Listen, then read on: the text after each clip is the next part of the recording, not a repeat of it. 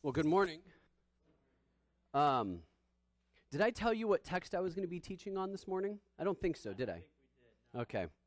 The Lord is good in how he works things out, and every single song that we just finished singing directly applies to the text we're going to be looking at this morning. Would you bow with me in prayer before we open God's Word? Heavenly Father, we recognize that your Word is the authority in our lives. We recognize that you are our authority in our lives. So, Lord, help us to bow our knees before your Word. Help us to bow our hearts before your Word. Lord, we seek not to apply your Word to our lives, but we seek to apply our lives to your Word. So help us with that, Lord. Help us to walk out of here today different than the way that we came in. Different because we've looked at your Word. Different because we have studied your Word. Lord, help us to apply your Word. Help us to apply our lives to your Word. Lord, we need your grace to do that. Lord, it doesn't come naturally. It doesn't come easy for us. But Lord, we want to be more like your Son, so help us with that. In your name we pray, amen. Well, we are absolutely thrilled to be here with you this week. We've had a great time. Your hospitality is overwhelming, and we have greatly enjoyed getting to know you and spending time. We've had some great weather the last couple days, and so just thank you, first and foremost, for just being yourselves in these days and allowing us to get to know you. Open your Bibles with me to John chapter 11. Let's talk miracles for a little bit. Miracles, by the very nature of what they are things that are supernatural. Right? A miracle is something that is supernatural that can't be explained by regular laws of science. The regular rules of life do not apply. Right? A miracle isn't that you found that close parking spot at the mall. That's not a miracle. We say it in jest, oh, what a miracle, I found a spot. And I'll be honest, I have prayed for parking spots before at a busy place, especially when we were in Italy and we would drive around and around. For those of you who don't know, I was a missionary in Italy for 11 years, and parking is hard in Italy. And there are times that I would have been driving around for about 20 minutes trying to find a spot. Your sanctification is tested in those moments because you sit there and think, Lord, I know you're in control.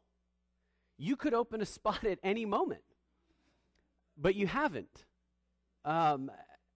And then you finally find the spot and you go, oh, miracle of miracles. But that's not a miracle because that can be explained by natural laws of science. Someone left the building and you happen to be at the right place at the right time. That's not a miracle. A miracle is not getting on a road that's full of traffic and there just doesn't happen to be traffic that day and you make it in 15 minutes instead of the 35 that you're expecting. That's not a miracle. There could be a wreck farther down the road and it's just blocked traffic, so you got on at the right spot, right? There are things that we call miracles that aren't miracles. But by very definition, a miracle is something that's supernatural, that's explicable, using normal rules of nature and science. And Jesus did miracles. And listen, a miracle is a miracle is a miracle. They're all miracles. One miracle, however, stands out above the rest, and we just celebrated it last week. There's one miracle that goes beyond the rest of the miracles, and that was Jesus coming back from the dead. But there's in some ways it's hard for us to relate to that personally, that Jesus did other things too. Jesus walked on water. I can't do that. I've tried, and I try every summer when we go to the pool, and I stand at the edge of the pool and I think today's the day, and I take my towel off, and obviously I'm joking because I know it will never be the day, and I step away from the side of the pool, and for a split nanosecond, if you could pause time, I would feel like I'm walking on water, but the reality is I'm plunging to the depths of the deep end because I can't walk on water. Jesus did. I can't do that. Peter did. I would have loved to have seen that. But Jesus walked on water. Jesus healed a blind man, and I've never been able to heal blind men. I've never tried because I can't do miracles, right? Jesus made bread out of nothing, ex nihilo. He created bread and fed a crowd upwards of 20,000. Just the men were numbered. So we know it's the feeding of the 5,000, but some theologians think it was up to 25,000 people were there. I think that might be a high number. 18,000, 20,000 might be more accurate. However it is, it was more than 5 loaves and two fish, right? That was a miracle. So when I think about miracles and I think about the things that Jesus did, it's Jesus. Sometimes we go, well, that was Jesus. So Jesus rose from the grave, and it's a miracle, but it's hard to relate to that because I can't walk on water, I can't make bread, I can't heal a paralytic, a man who has been lame since birth. I can't look at him and say, take up your mat and walk. But Jesus could. But there's one miracle that's my favorite because I can relate to it. In kind of a weird way, we can all relate to it. And it's Lazarus. It's raising Lazarus from the dead. Because one day I will be like Lazarus. One day I will be in the tomb. One day, well, I'm getting ahead of myself. Let's get to that in a moment. You're with me in John chapter 11. What I want to do is look at this really in just 3 scenes. 3 scenes, verses 1 to 16 is Jesus' surprising non-response. Jesus' surprising non-response. That's the first one we're going to look at. So, let's start. John 11, verse 1. Now a certain man was sick, Lazarus of Bethany, the village of Mary and her sister Martha. It was Mary who anointed the Lord with ointment and wiped his feet with her hair, whose brother Lazarus was sick. So the sisters sent word to him, saying, Lord, behold, he whom you love is sick. But when Jesus heard this, he said, this sickness is not to end in death, but for the glory of God, so that the Son of God may be glorified by it.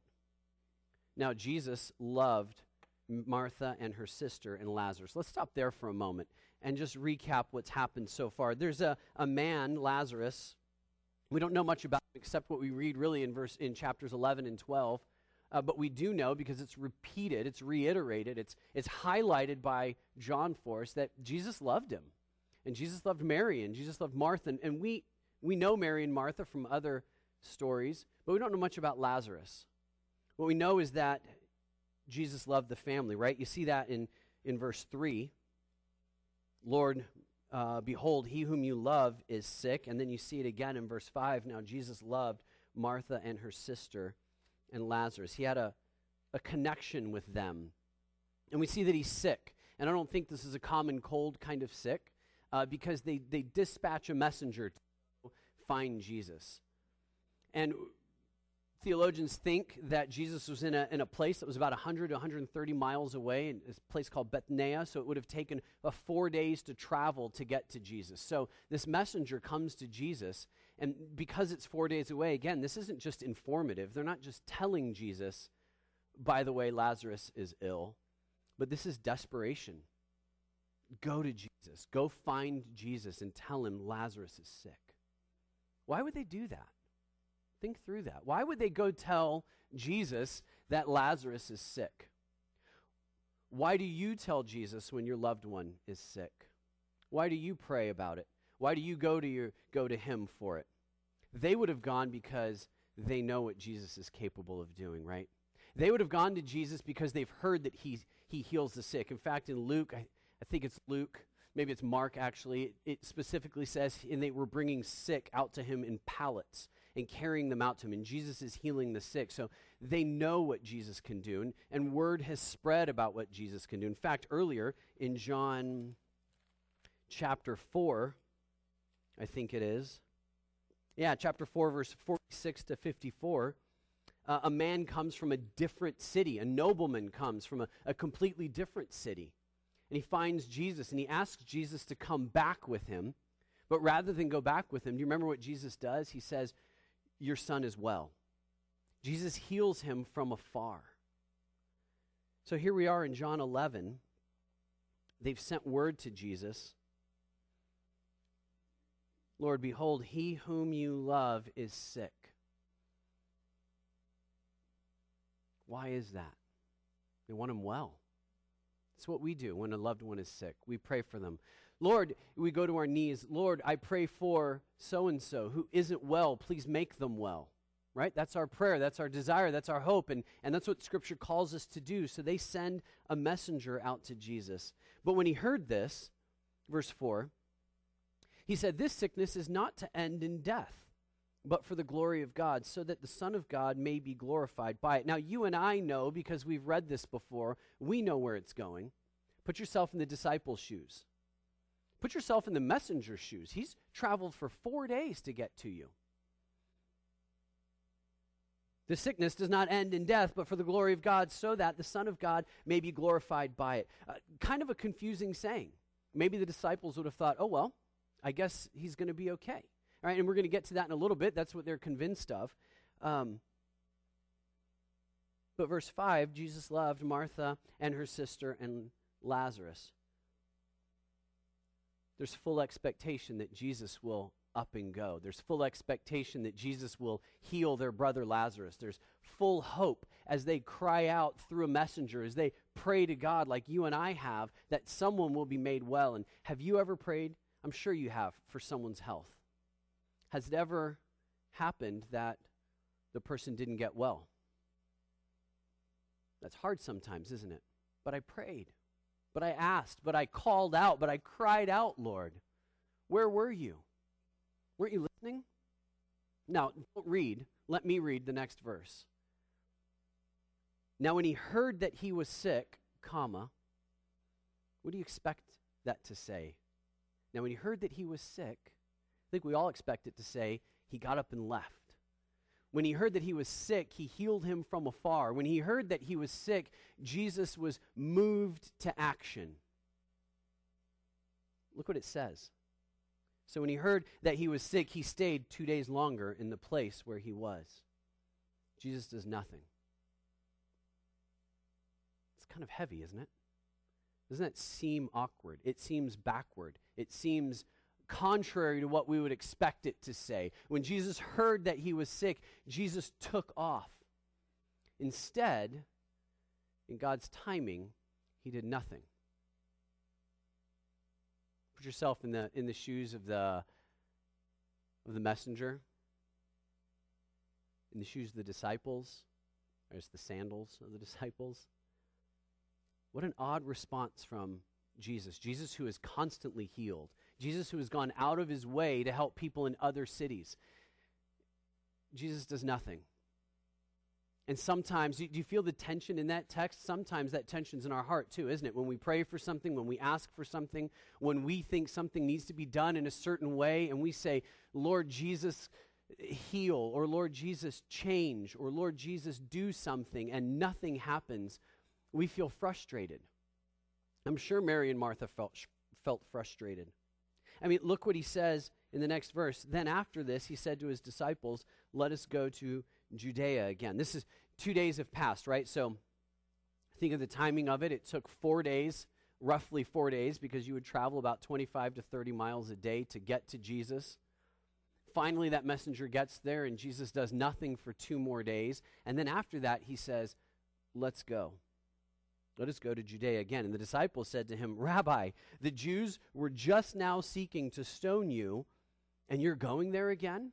If we're to flip back to the end of chapter 10 and look through that, the religious leaders were trying to stone Jesus. They wanted to capture him and stone him. That would be the equivalent of capital punishment. Surround the person, pick up stones and stone the person. They sought to stone Jesus, and the disciples are saying, Jesus, I don't think it's a good idea that we go back there again. And they had just heard Jesus say, well, the sickness doesn't end in death, so why are we going? They're going to try to kill you. Jesus answered, are there not 12 hours in the day? And if anyone who walks in the day, he does not stumble because he sees the light of the world. But if anyone walks in the night, he stumbles because the light is not in him. It's an odd saying, but what Jesus is saying is this. We're walking in the day. This isn't their time. It's not the time to capture me. It's not the time to stone me. They didn't quite understand it, but that's what he's getting at. Verse 10, but if anyone verse 11, this he said, and after that he said to them, our friend Lazarus has fallen asleep, but I go so that I may awaken him out of sleep. The disciples then said to him, Lord, if he has fallen asleep, he'll recover. Right? They're still thinking, Jesus, they want to kill you. And if he's only asleep, let it go. He's going to wake up. right? Jesus is talking to them in ways that they're not getting just yet.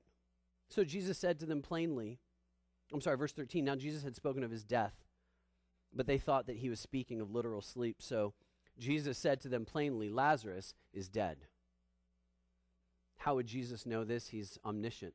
This is twice now, actually, in this text, Jesus has displayed his omniscience, right? Back up in verse 4, Jesus says the sickness will not end in death. He's displaying what he knows will happen. And here he says, now from afar, 2 days later, Lazarus has died.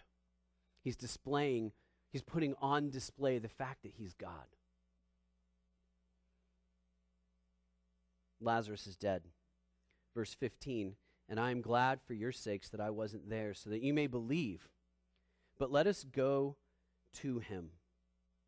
What an odd saying as well. Again, I think this text goes against everything that we would expect Jesus to do. Jesus says, I'm glad I wasn't there. And we would say, wait, you're glad that you weren't at the hospital? In the moment of his death, you're glad that you weren't at his side? We think differently than the way Jesus is thinking. Jesus is thinking on a spiritual plane, and we think on the physical plane all too often.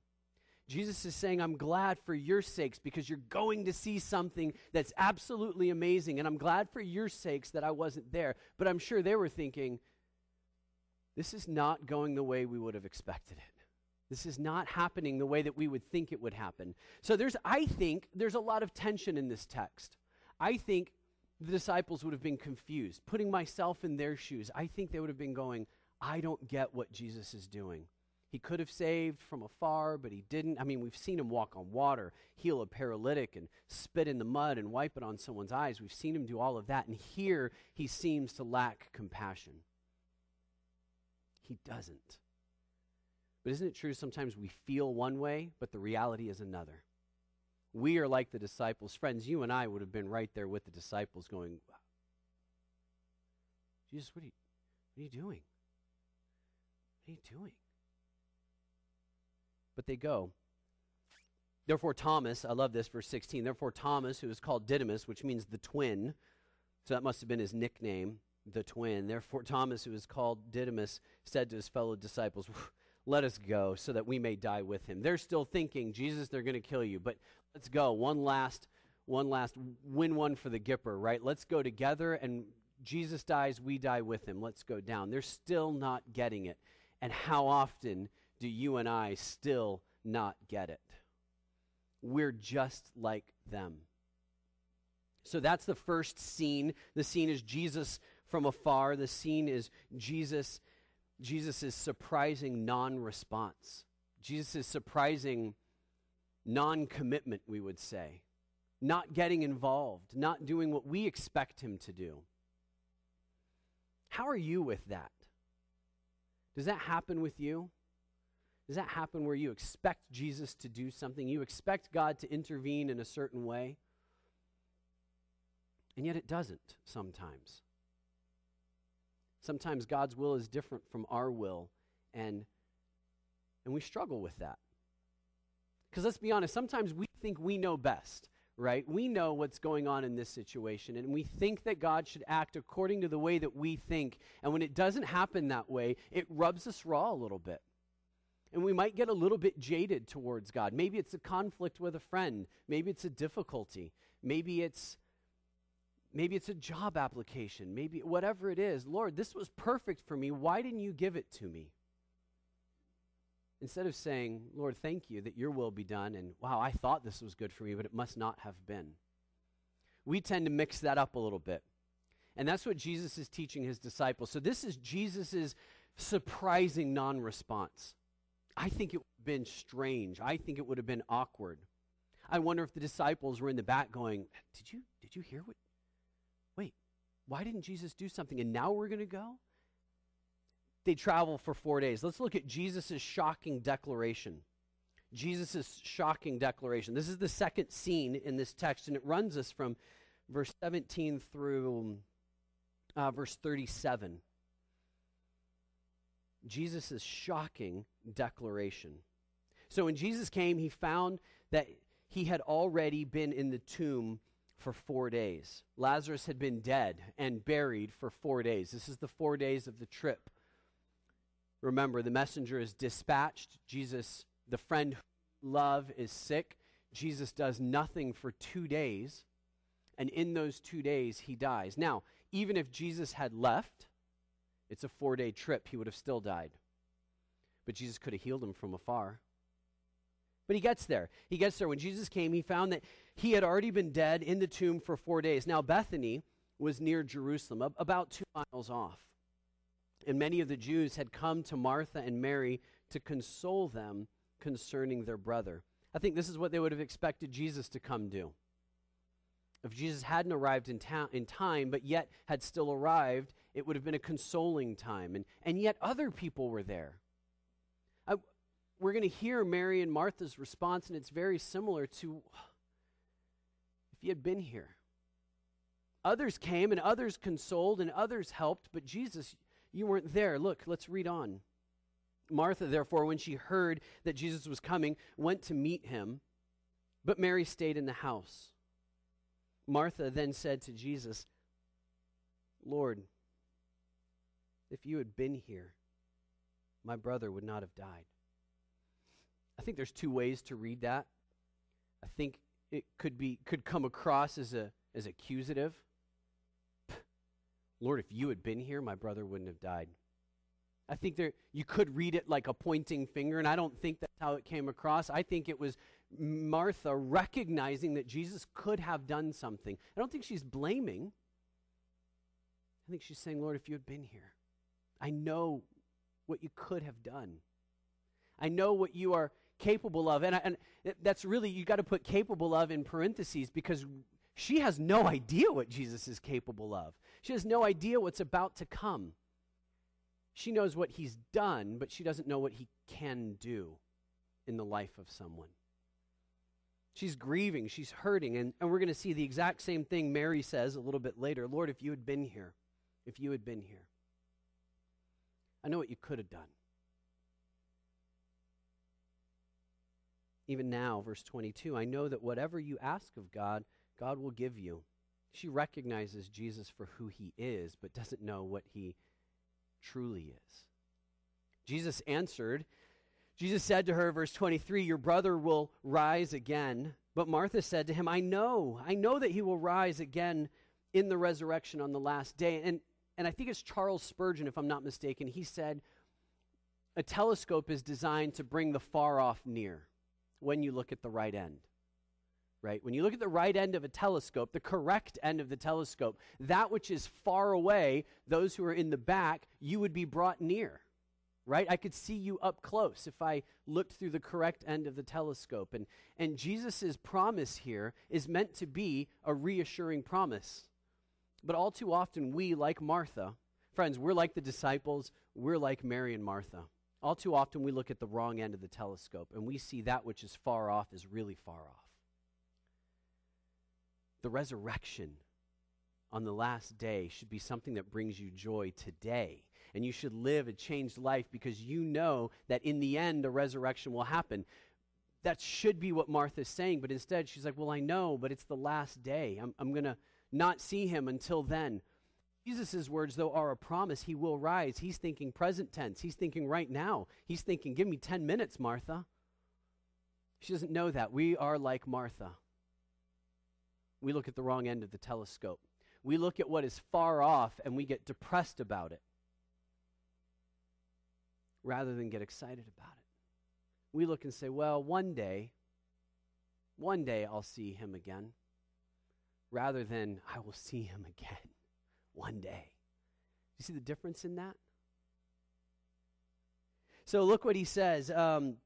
Your brother will rise again. She says, I know. Verse 25, Jesus said to her, here's the mic drop. Here's the major moment. This is the confession that Jesus makes that blows us out of the water. This is the fifth I am in the Gospel of John. Jesus says to her, I am the resurrection and the life. He who believes in me will live even if he dies. And anyone or everyone who lives and believes in me will never die.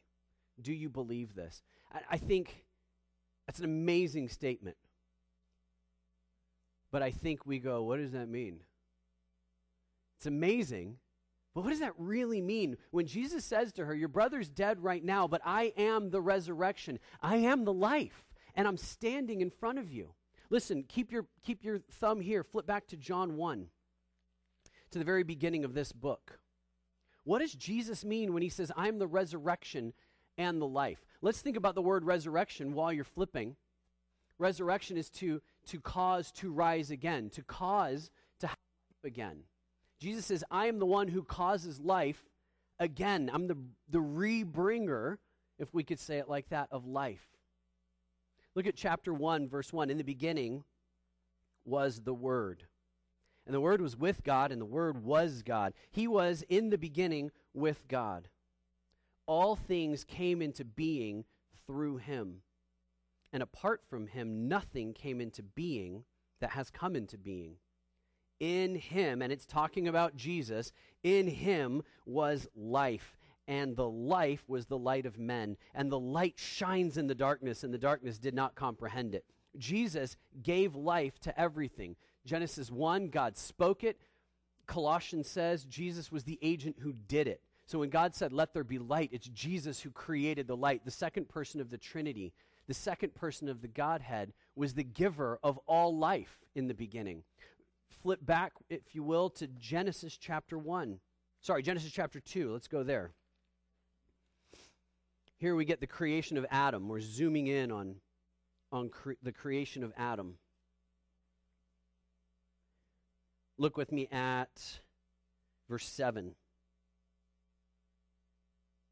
Then the Lord God formed man of dust from the ground and breathed into his nostrils the breath of life, and man became a living being. Think about that for a moment. If God commanded the creation, and Jesus is the one, or the second person of the Trinity is the one who actually does the act of creation, the breathing of life came from Jesus. That life was Jesus' work. John 1:1, everything that came into being because of Jesus. And now he's standing in front of Martha. Let's go back to John 11. He's standing in front of Martha, and he says, Martha, I am the resurrection and the life. Martha's thinking long distance. Yeah, my brother will rise again in the last day. Jesus is thinking, Martha, I'm the giver of life. And she's not getting it. And you and I would not have gotten it either. It would have gone, because it went over everyone's head. It went over everyone's head. And I think that's kind of what makes it exciting. When God does the unexpected. Let me back up. If God only does the expected, does God blow you away? If you could totally understand everything about God, would you be excited about God? If you were fully capable in your finite mind to understand an infinite God and what he's capable of, you'd be bored with God, because that means you are actually greater than God if you can just understand everything about him. I love what David says in Psalms 145, you're unsearchable. We dig in and we search and we try and we get excited about who God is, but in the end, he is unsearchable. He is beyond our understanding. And I think that's a great thing. Again, if you could understand everything about God, he wouldn't be God. You would be, if you could fully get everything. And Jesus says to Martha, I am the resurrection and the life. And she doesn't get it. We wouldn't have gotten it. He says, I am the resurrection and the life. And he who believes in me, notice he says that twice, friends. And I don't know if you're here as a believer in Christ or not, but the hope that he gives and the promise that he gives is not for everyone. Catch that. He who believes in me, and that's not just like, yeah, I think God exists. He's out there. We're talking about believing who he is and agreeing with God that you're a sinner and that he died for your sins and that you need to be saved. That's believing in God. Not just, I know that God's there, but I believe. Jesus says twice to Martha, I am the resurrection and the life. He who believes in me will live even if he dies. And everyone who lives and believes in me will never die. Do you believe this? She said to him, "Yes, Lord, I have believed that you are the Christ, the Messiah, the Son of God, even he who comes into the world." So she believes, like we do, in her finite understanding. And she's about to have her finite understanding explode from what Jesus is about to do. When she had said this, verse 28, she went away and called Mary, her sister, saying secretly, "The teacher is here and is calling for you." And when she heard it, that's Mary, Mary got up quickly and was coming to him. Now Jesus had not yet come into the village, but was still in the place where Martha had met him. Then the Jews who were with her in the house and were consoling her, when they saw that Mary got up quickly and went out, they followed her, supposing that she was going to the tomb to weep there. Therefore, when Mary came, she saw him and fell at his feet, saying to him the same thing Martha said, "Lord, if you'd been here, my brother would not have died." Put yourself for a little bit in their shoes for the past 4 days. For the past 4 days, we've sent word to Jesus. Is he coming? Is he coming? Is he going to make Lazarus well? Oh, Jesus is going to come. Jesus loves Lazarus. 2 days goes by. Lazarus dies. If only Jesus had been here. They're both repeating the same thing. They've talked about it. They've wept over it. They've cried. Oh, if only Jesus could have been here. If Jesus could have done what we thought best. We've wept. We've cried. We would be there with them. Verse 33, when Jesus therefore saw her weeping, and the Jews who came with her weeping also, he was deeply moved in spirit and was troubled. And he said, "Where have you laid him?" And they said, "Lord, come and see." And I love verse 35. Jesus wept. Jesus wept. Jesus didn't weep because Lazarus is dead. Jesus knows that Lazarus is about to live again. Jesus didn't weep because of death. Jesus wept because death is the result of Adam and Adam's fall in the garden. This death is the very end result of sin coming into the world. And he's watching Mary and he's watching Martha and he's watching the friends grieve because that's what we do. Death separates. Death causes division that we can't overcome. Death separated Mary and Martha from their brother, and the friends were there weeping, and this is the result of sin, right? Romans 3:23, "For all have sinned and fall short of the glory of God." For all have sinned. This is the result. Jesus came in the world to right this wrong. I almost said that theologically backwards there. Jesus came to fix it. And he's seeing the very result of the thing that he came to die for is being played out in his dear friends, and they're grieving the loss of someone. He's not weeping because of Lazarus. He knows what's coming in just a few moments. He's grieving because he sees the result. He's witnessing the result of sin in the lives of people.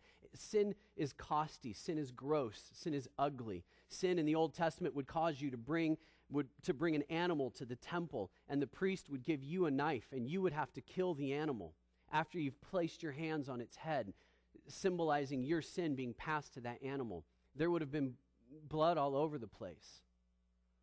It would have been a gross, ugly, smelly, costly, nasty thing, but you would have walked away that day saying, "Thank God for a substitute," because that should be me. And he sees right there the pain and suffering of how everything has gone right. And it's coming close to his time on the cross when he would make that payment. He would be the substitute that you and I look to, and you and I say, "Thank God for a substitute," because sin is gross. Your sin is costly. Your sin is smelly and ugly, and it cost the death of the Son. He grieves over sin. So the Jews were saying, "Oh, see how he loved him?" They're not understanding. But some of them said, and notice how it starts, "But some of them said." This is a contrasting conjunction. Some of them are like, "Oh, look how much Jesus loved Lazarus. He's crying for Lazarus," which he wasn't. But some of them, so a contrast, they think he's crying for a different reason. "Oh, could not this man who opened the eyes of the blind have kept this man from dying?" Some of them kind of have that maybe accusative tone. If Jesus had been here, he could have done something. Jesus' shocking declaration here, I am the resurrection and the life. And he's about to make good on that. No one expects it. Put yourself in their shoes, friends. Walk in their sandals. Feel the dirt kick up from your feet as you're walking with heavy feet to the tomb. And the tomb back then would have been a cave. There's a large stone in front of it. We'll see that in a second. He's been in there for 4 days. Feel the weight of the difficulty. Put yourself in the shoes of the disciples, wondering, I don't know what Jesus is doing. This isn't what we expected. This isn't what he usually does, right? This isn't how Jesus usually responds. Put yourself in the shoes of Mary and Martha. They're grieving. Their brother's been gone for 4 days now, and they know that Jesus could have done something. We know when we pray for someone that God could do something. We also know that God's timing, because we've learned from texts like this, God's timing is not our timing. Walk with me now to the last scene, Jesus' supernatural command of life. Jesus' supernatural command of life. This is verses 38 to 46. Jesus, again, being deeply moved within, came to the tomb. Now it was a cave, and a stone was lying against it. So again, their caves would have been either a natural cave or a man-made cave. Joseph of Arimathea had a freshly hewn cave that they laid Jesus in, so that was freshly hewn. Sometimes it was just a cave, and they would make kind of chambers or beds, and they would wrap people. They wouldn't embalm them like the Egyptians, but they would wrap them up kind of. I mean, my mind pictures mummy version, right? Looks like toilet paper all the way up, and they would have laid him down in there, and they would have put very heavy and thick spices to cover the smell, because the body would start decomposing within 4 days, and it would smell really bad. So there they are. Remove the stone. Verse 39 said Jesus, remove the stone.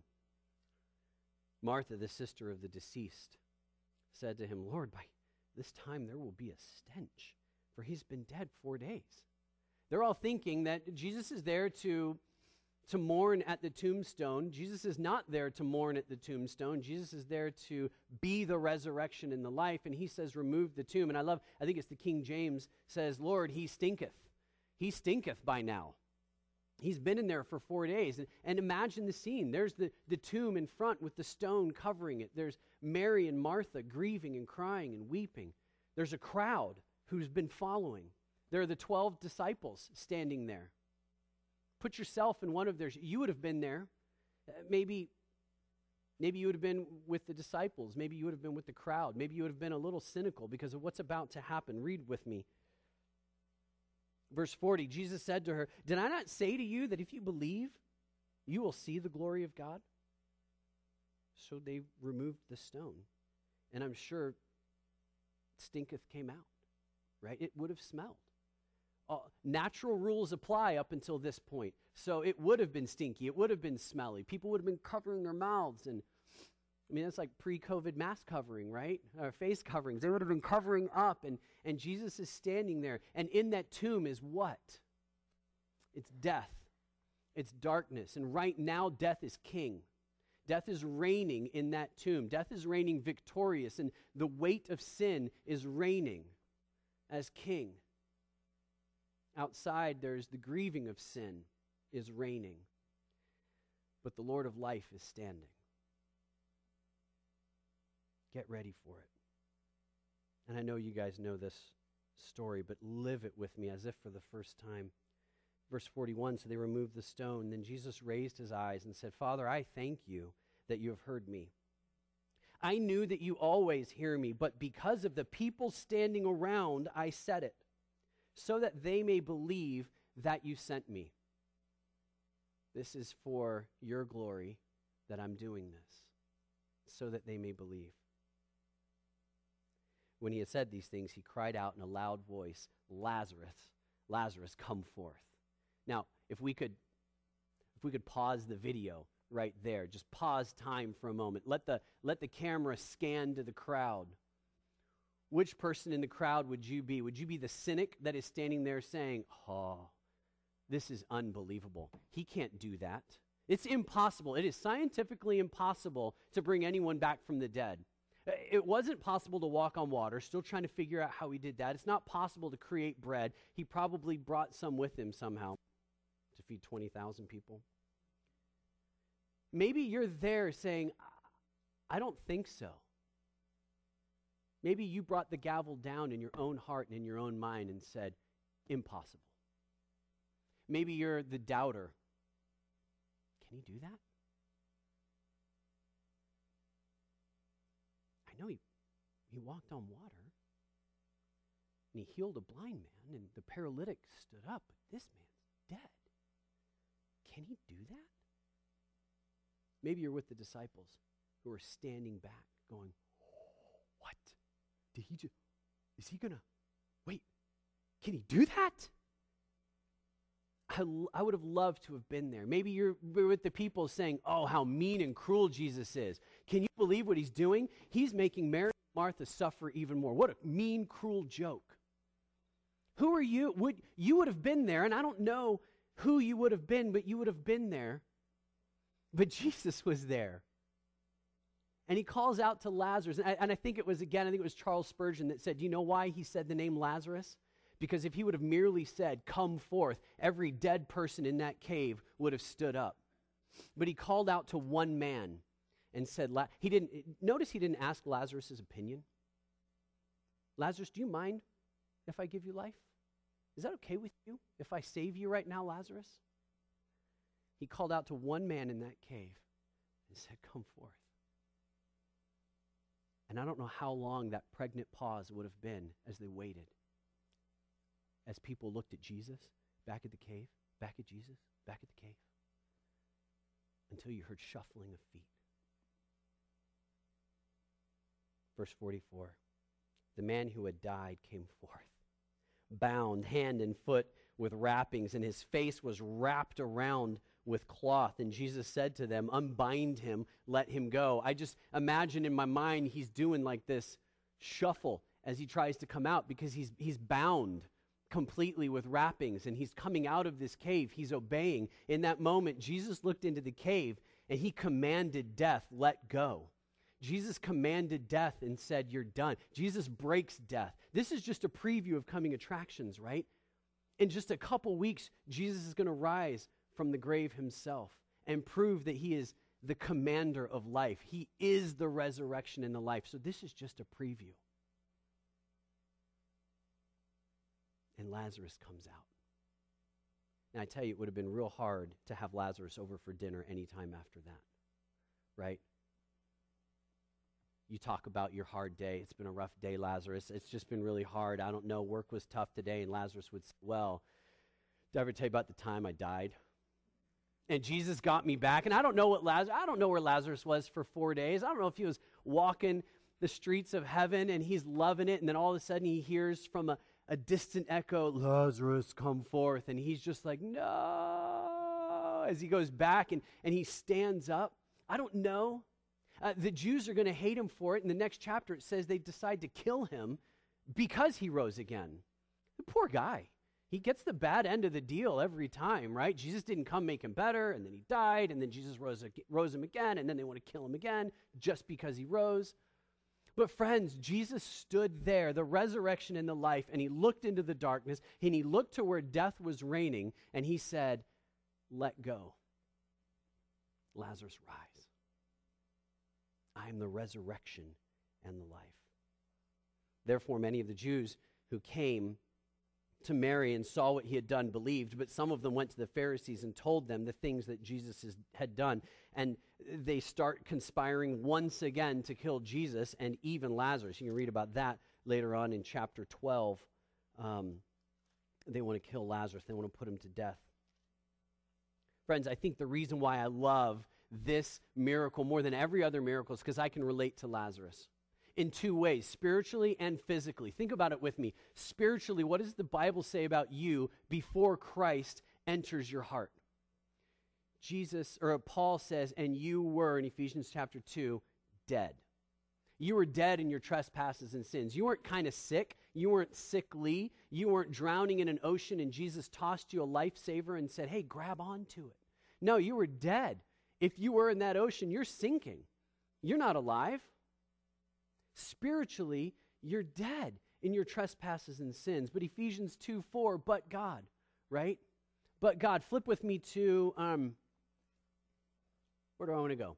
2 Corinthians chapter 4. I love what Paul says. Think about the connection here. Inside that tomb, friends, was not light but darkness. Inside that tomb, there was darkness. When Jesus called in and said, come forth. 2 Corinthians chapter 4. Let's look at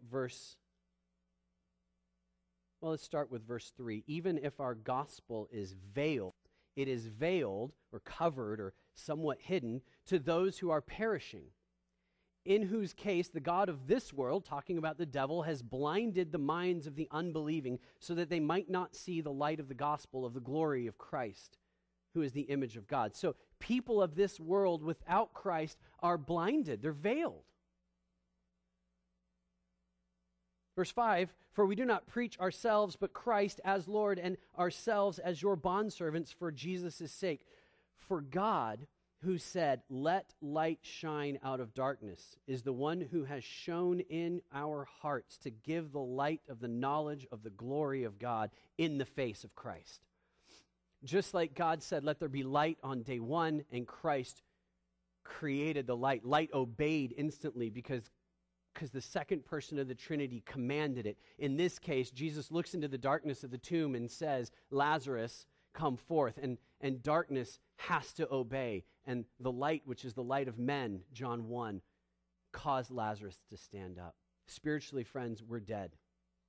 Spiritually, we're dead in our trespasses and sins until God intervenes and shines light into our hearts and we see our needs. So spiritually, I'm like Lazarus. Spiritually, you're like Lazarus until God intervened.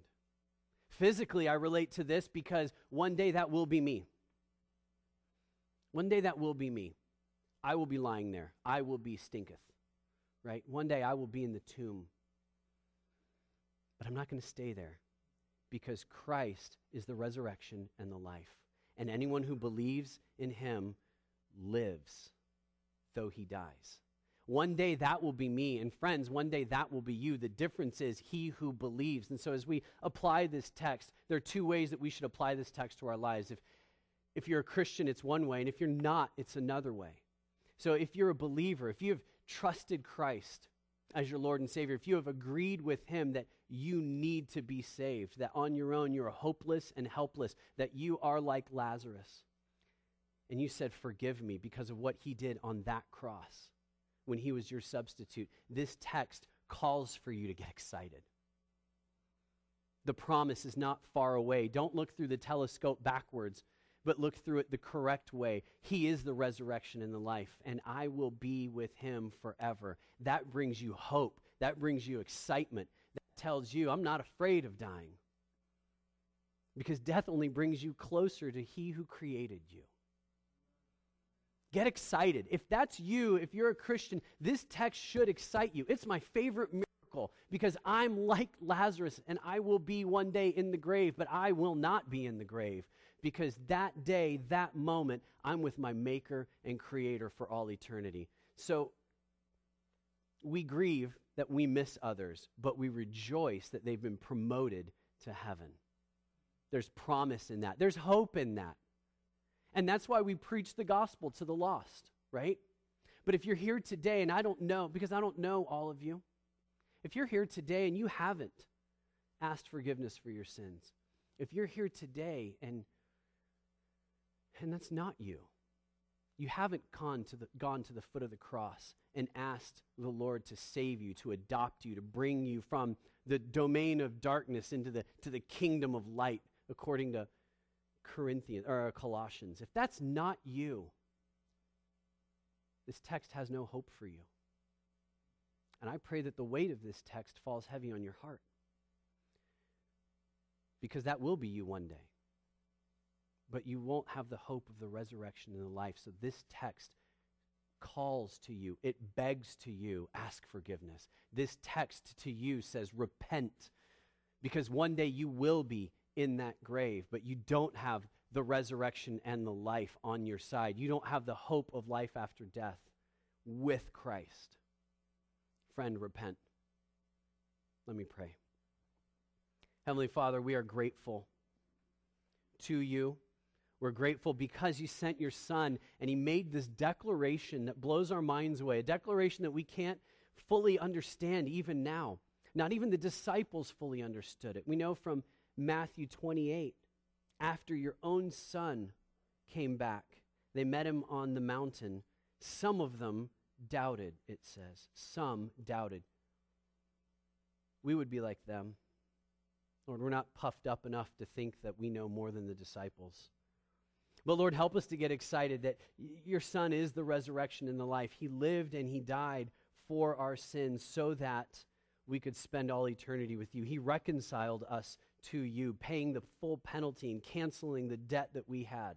Lord, I pray for anyone here who doesn't know you.